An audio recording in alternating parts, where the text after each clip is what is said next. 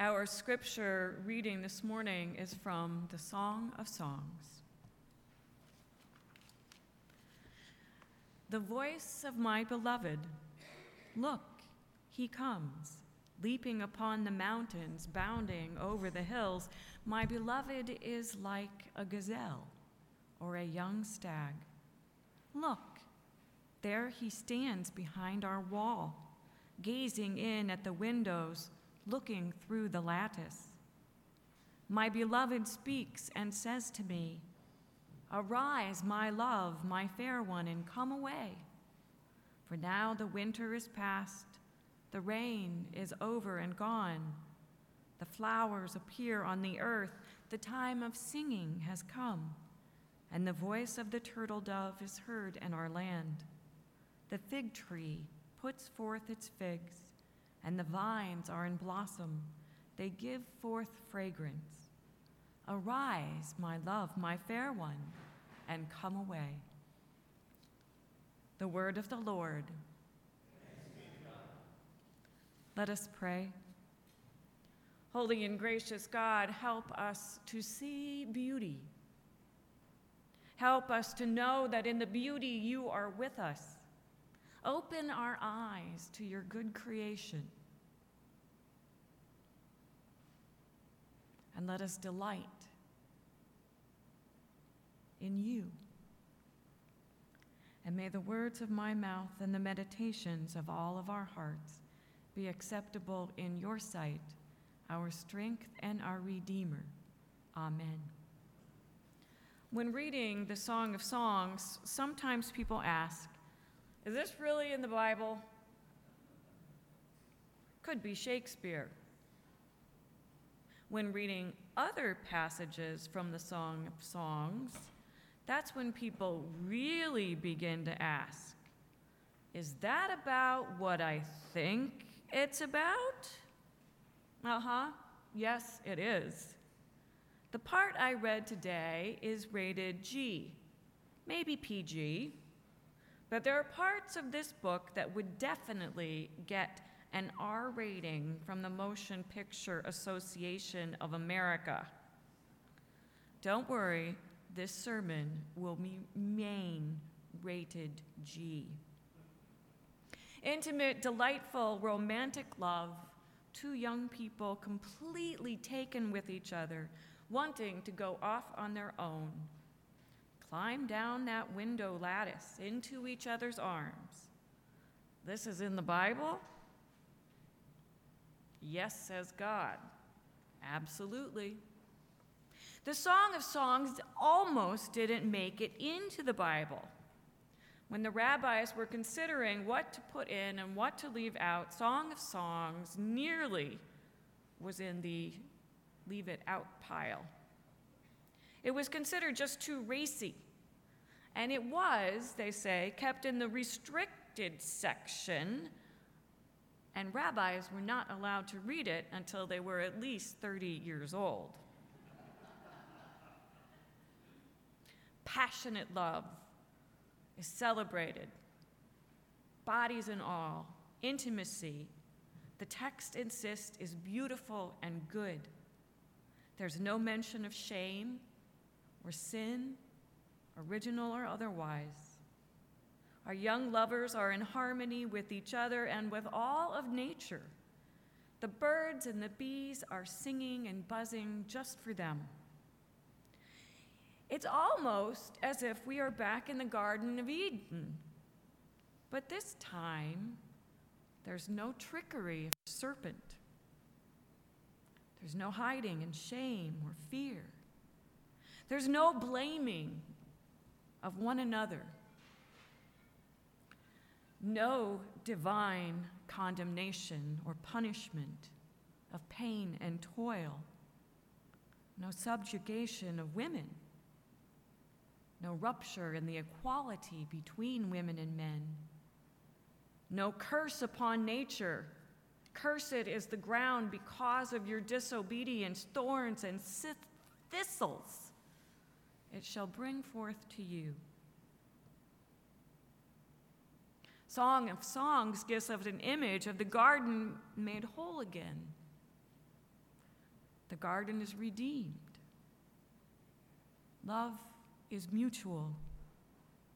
It is between equals. It is tender and respectful and utterly devoted.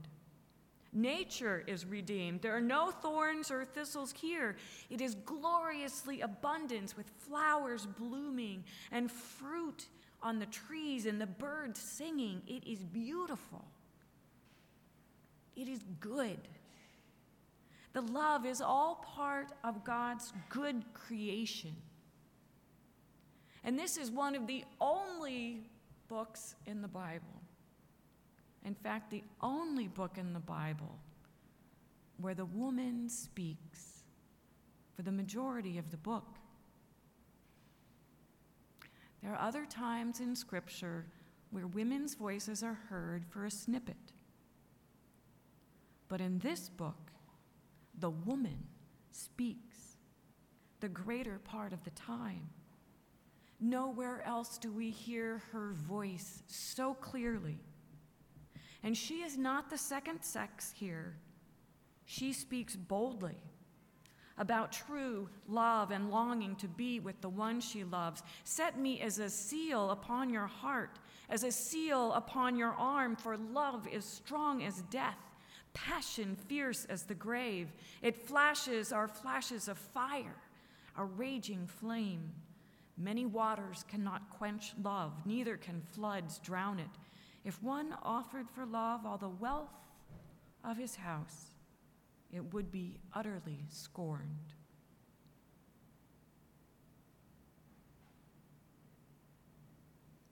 There is truly a verse in this Bible, in this song, that reverses the Garden of Eden.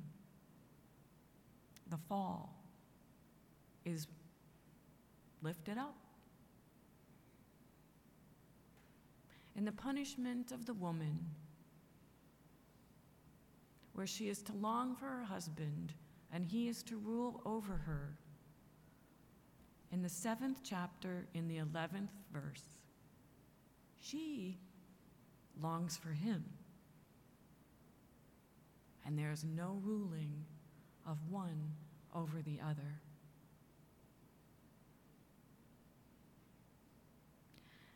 The Song of Songs is in part of the Bible called wisdom literature. In the Old Testament, there's a part, the law, called the Pentateuch, 5 books of the law. And there are the prophets, the major prophets and the minor prophets. There are the historical books. And then there is the wisdom literature, much of it written later as the community of faith looked back over the millennia and reflected. The Proverbs, Ecclesiastes, Job, the Psalms, Ruth, and the Song of Psalms in the wisdom literature. For the rabbis ultimately deemed that it was wise to include this very slim volume of poems as a counterpoint and commentary on other writings in the canon. They were wise. The church hasn't always done a very good job when it comes to human intimacy, to say the very least. Church abuse scandals coming to light must be the worst evil. The words grief and evil don't seem to even do it justice, the harm inflicted upon young people. It is difficult to imagine a greater sin, a more terrible perversion of God's good creation. Survivors are some of the bravest people I know. Voices are being heard finally. And we pray for the accountability that will come, that will stop it. Men and women are lifting up their voices. and the Me Too movement, because in the past, no one would hear what they had to say. The rabbis were wise to lift up the voices of those rarely heard, to make clear that healthy human relationships of intimate love are tender and respectful,